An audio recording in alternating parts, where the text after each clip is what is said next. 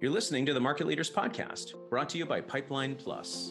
Professional service firms use Pipeline Plus to capture more business from their most important clients, prospects, and referral sources.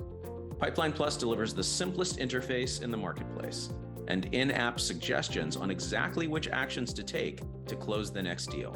It's used as a standalone app, in conjunction with business development coaching, or as a CRM companion for more effective sales pipeline management. To learn more or schedule a demo, visit pipelineplus.com.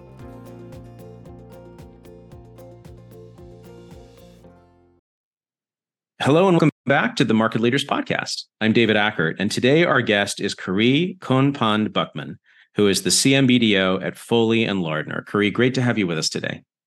Great to be here. Thank you.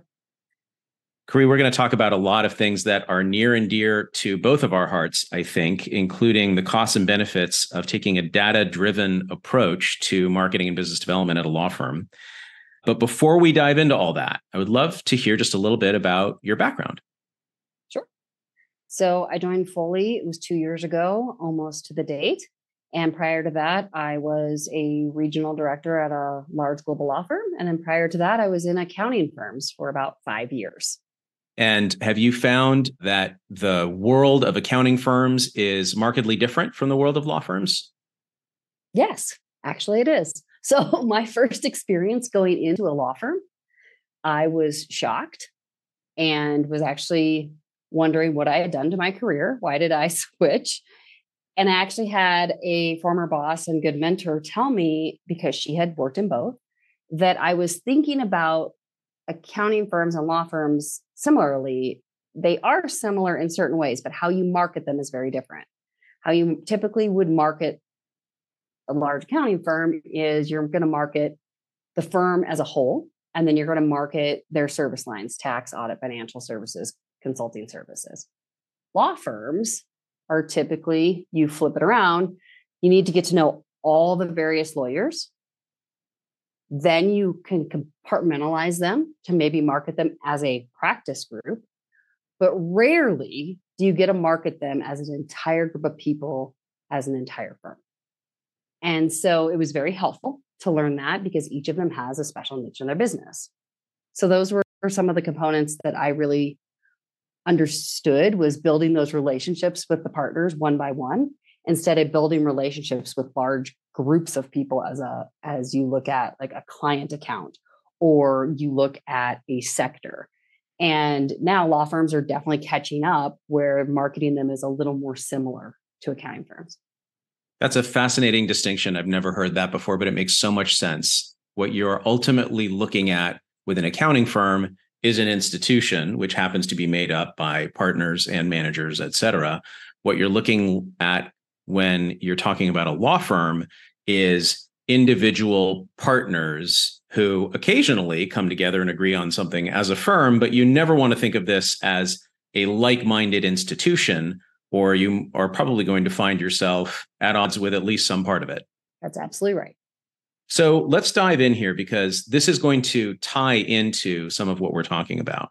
So even when a firm's strategic plan mandates a data-driven approach to things like client experience, there are a myriad of challenges to implementation, one of them including the fact that you have all of these different people who think differently and expect their unique opinions to be taken into consideration when doing any kind of a change management effort. So some of the challenges that we know are related to taking a data-driven approach for example, would include how to get the lawyers to contribute the data, the stuff that's in their head, putting it into, let's say, some sort of platform. Even sharing their contacts with one another can be a challenge, because, again, they don't think of the institution first. They have a little bit of their own self-interest woven into that of like, well, these are my contacts, and what's going to happen if I share these contacts? There are these concerns that come forward. Obviously, they're very busy, and so they are not necessarily going to give an initiative the time that it perhaps requires, especially if it's going to be a sustainable initiative over the long term. Transitioning from the attitude that marketing is more of an administrative function and that it's not necessarily something that's having a strategic impact. So really getting them to take any kind of an effort seriously enough can be a challenge. And of course, ensuring that leadership is proactively driving change is also part of all of this and a necessary piece in order to have the traction required. So given that we're tackling all of these really kind of unique to our industry issues in order to put in place something that can be ultimately an institutional asset, let's talk about your efforts in pursuing a data-driven approach for Foley. So first and foremost, why are you doing this? This is taking on a Herculean effort. You've made some great progress, but you could have chosen something a little easier to tackle. So why this in particular? A lot of it has to do with our strategic plan. We are very focused on going to market by sector. In order to do that, we had to identify what sectors are we really strong. And every firm will talk about the sectors that they think they're strong in. But if you actually have the data to show what's your experience, how deep is your experience, what clients are you working for, how sophisticated are some of those clients, it actually starts to show you possibly a different picture than maybe what you thought the firm actually had a lot of capabilities in.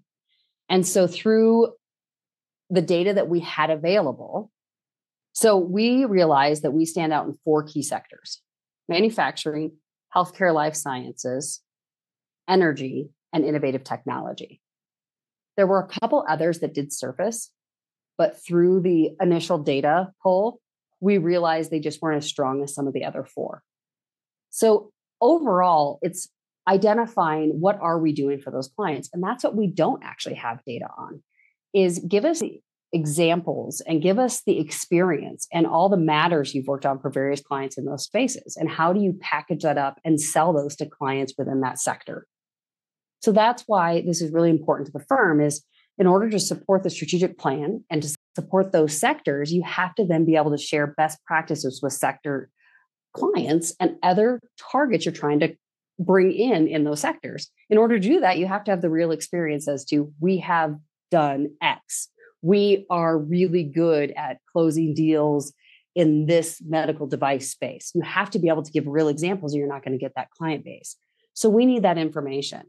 The other piece was, when I came on board 2 years ago, I met with 80 partners within a 6-week period. And I had to present to management right away. And they wanted to know what my conversations were, what were the themes. And the one theme that stuck out was, we need to capture our experience and have it in one place. It's very painful. We don't know who does what. We don't know who has experience where. Also, we don't know what clients we're doing that type of work for. So it was something that the partners were asking for. Did they realize probably the big lift it was going to take? Probably not. But it's a pain point. And it's not only a pain point for Foley, it's a pain point within our own industry. And it's a competitive industry. So we need the data and the knowledge to be competitive in this space.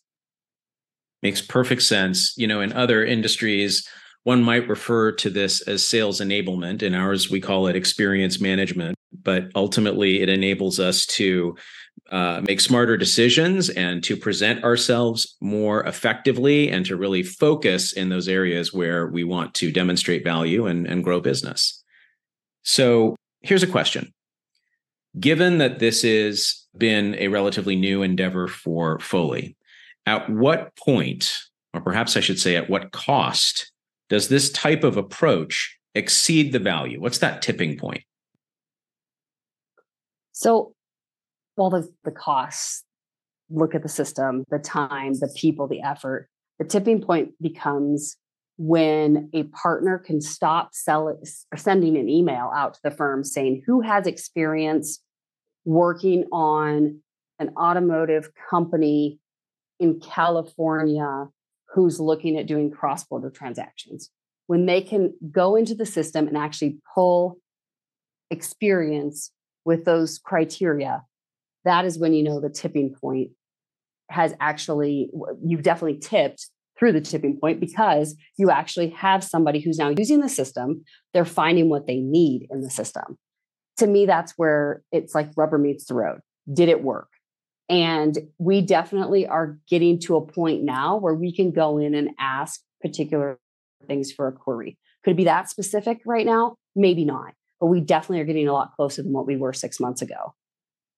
So I want to ask a specific question here to clarify something, because we wanted to talk about the cost and benefits of a data-driven approach. But so far, what I'm hearing is you're putting a lookup database in place so that people can identify, oh, who's done what at the firm, so that we can put that into a proposal.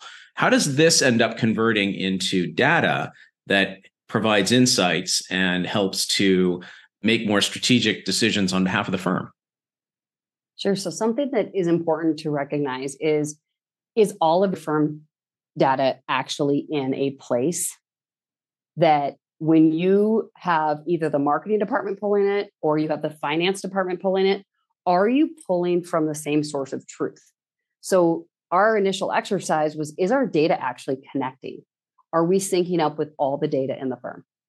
That's the number one piece that makes this really actually move the firm forward.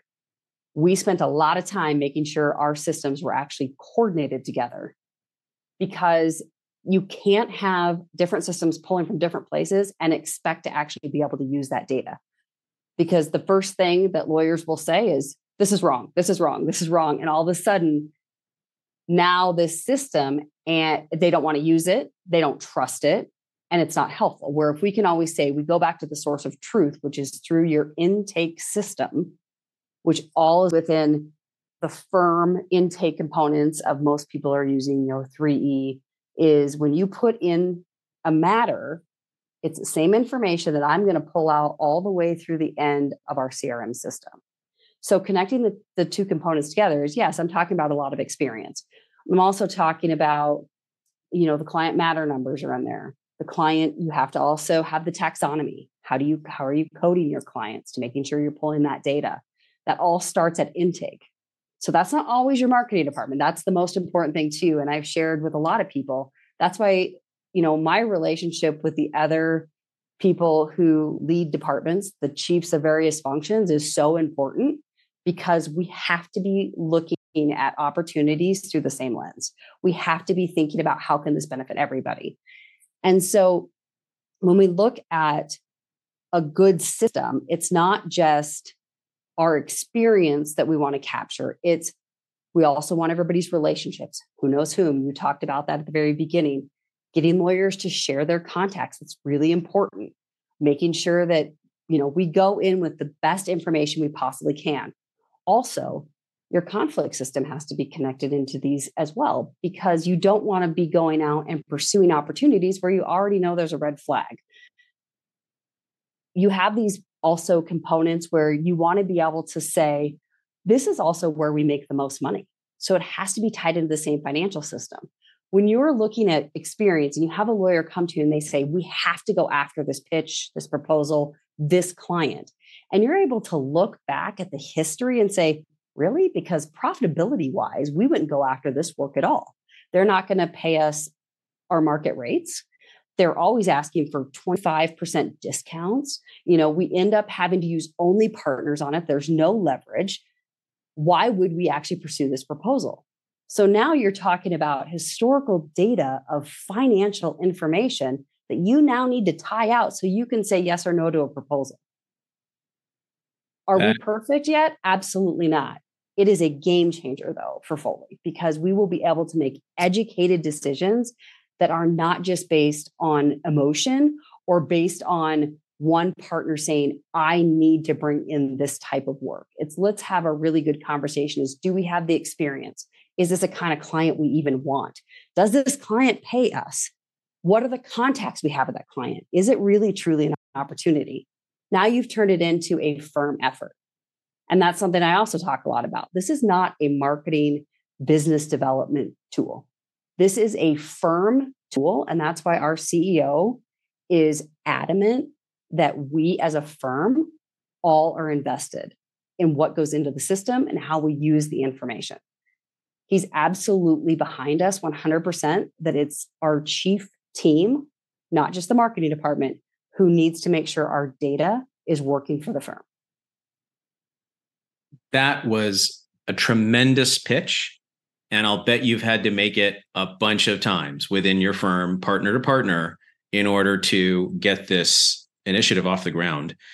That's probably one of the things that were instrumental here. I'm curious because the industry as a whole is in its infancy here. What are some other parts that are kind of required that people should be thinking about if they're looking to go down this road? The number one thing is partner with somebody who knows a lot more about this than you do. Our CIO is amazing. And we also have our marketing technology director who came through the channels of technology. Absolute unicorn. They understand things that I absolutely don't understand. When I say my end result is X, they can tell me how all the various things will work together so that I can actually get those outputs. So that's really important, is that you have the right people in the room. If you truly think that you have this all buttoned up within the marketing department, stop and actually find a couple other people who are outside your department who think very differently than you do. The other thing was, don't come in and just assume whatever system they have or whatever types of either homegrown systems, home-built systems, or systems they've already have purchased are not the right ones. Work with what you have. These tools are really expensive. For years and years and years, the industry was working with interaction. Many people will tell you interaction was rolled out, a couple decades ago. It kind of had momentum. People stopped using it. Now we still have it. We don't know what to do with it. Well, when I came into Foley, there was a similar situation. It was, we have a tool that's Microsoft Dynamics. They've owned it for 4 years. Well, nobody was really using it. We weren't using it in the right way, but it had good information in it. So let's not just throw it out and start over just because there's a new shiny penny of new tools on the market. We already invested in this tool. We already paid for it. Let's work with it. Let's see if it does enough of what we want it to do before we go out and say, okay, now we need the Cadillac model. Do we really? Because what we're trying to accomplish is, can we get it from the current system, or is it going to take a year or two to really ramp up where you're using it, where now you need to maybe look at a different system? And the other thing I think is really important is it's picking the wrong technologies. And that's why I was adamant about, if we already have this, we possibly have it for a reason. Let's figure out, why do we have it? Why do we own it? And will it work for us?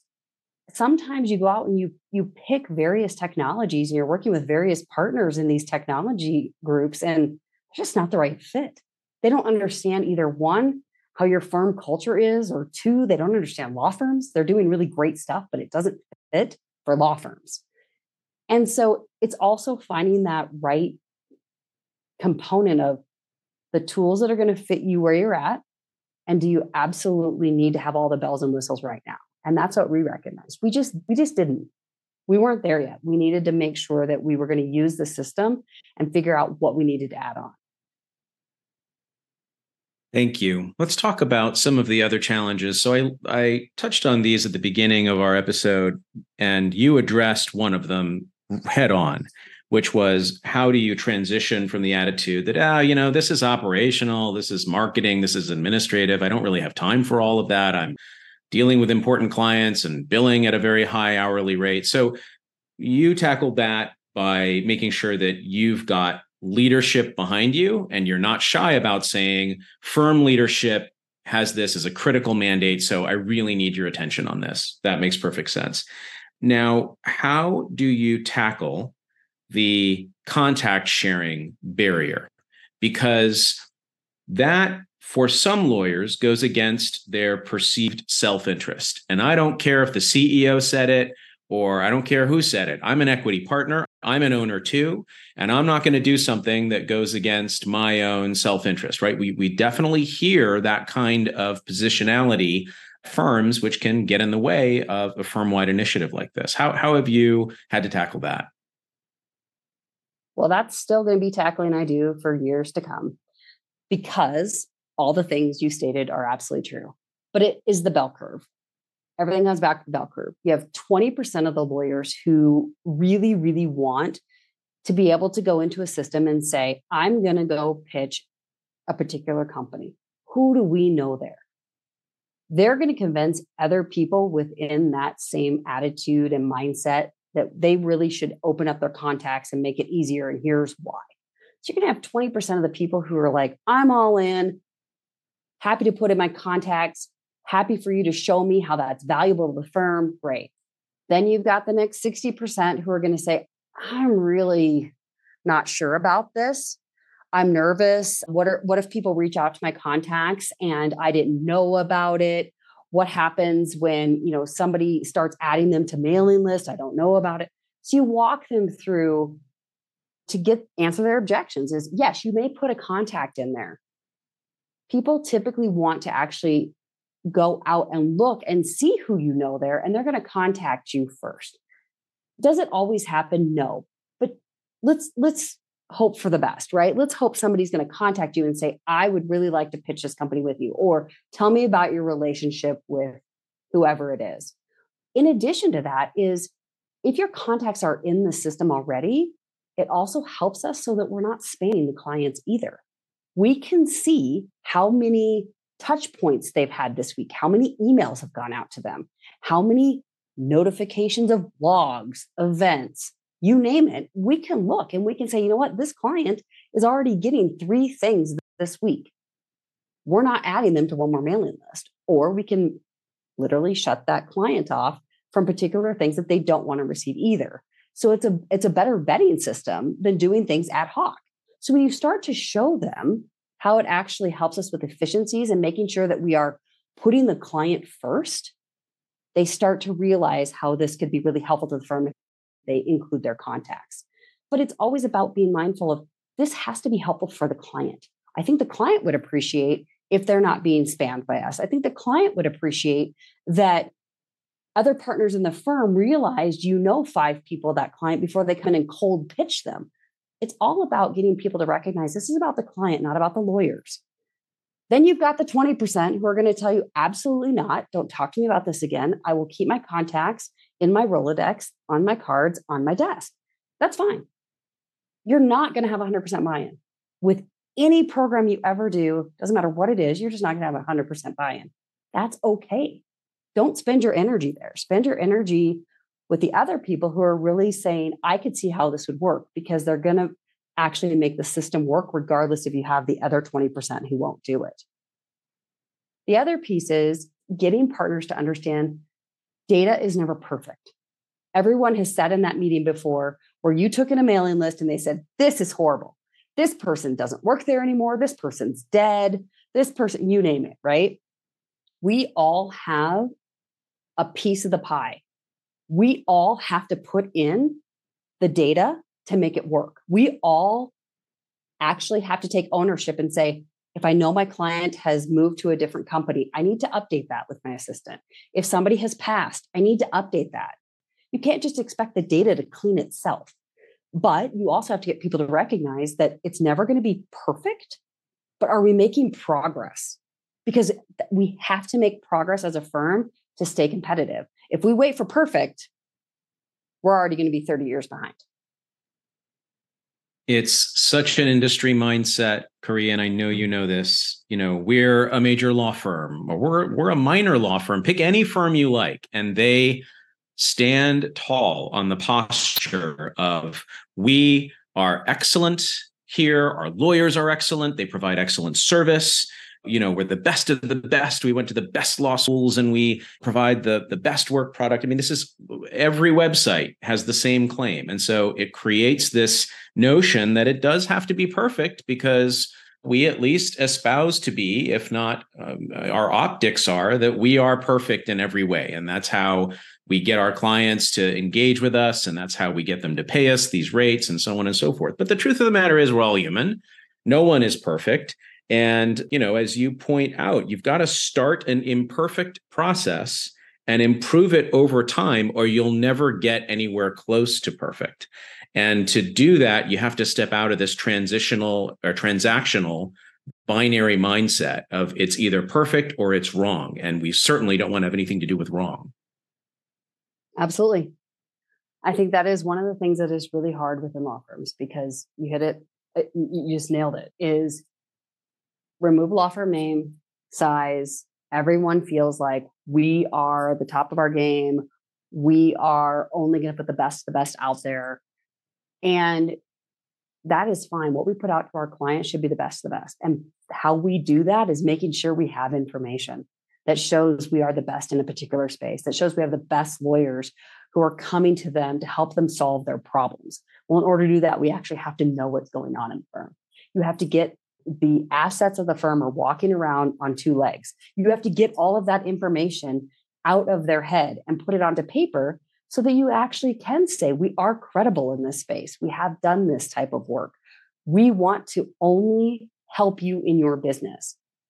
And we are then able to put our most perfect opportunities in front of clients. It's going to be behind the curtain, though, where it's not going to be perfect. And that's going to be okay. But what we're putting in front of our clients or our targets is going to be a lot closer than what we were able to put together 10 years ago, because we're getting very close to perfect in their eyes, not perfect behind the scenes. Well, the one piece you didn't mention, Koree, is that a key ingredient, and I would say critical, and without this, you're not going to get anywhere, is that you need someone like you who will tirelessly beat this drum and eventually wear the lawyers down from their initial resistance. Just, repeat the message, continue to show them the counterpoint, continue to show them the value.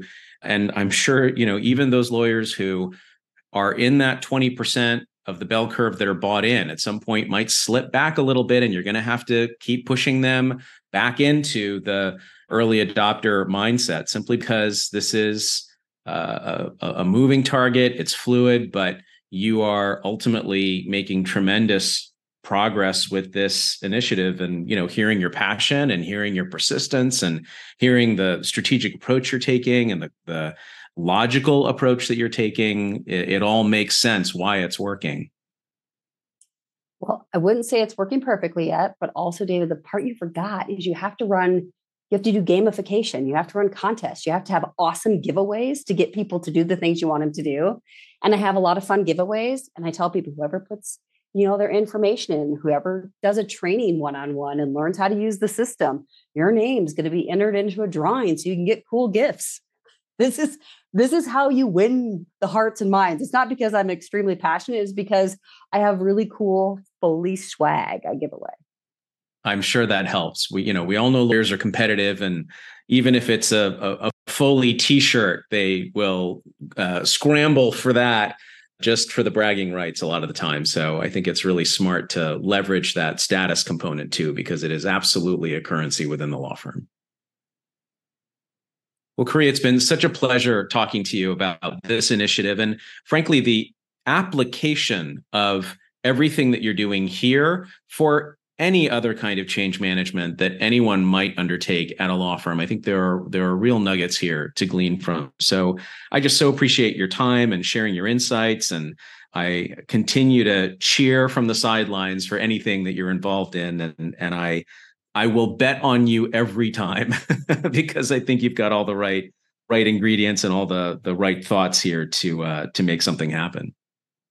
I really appreciate it. Thank you so much for your support. Appreciate you sharing your thoughts with us today. Today's episode was brought to you by Pipeline Plus. We solve business development problems for professionals around the world. Visit pipelineplus.com to learn more about our technology and coaching solutions.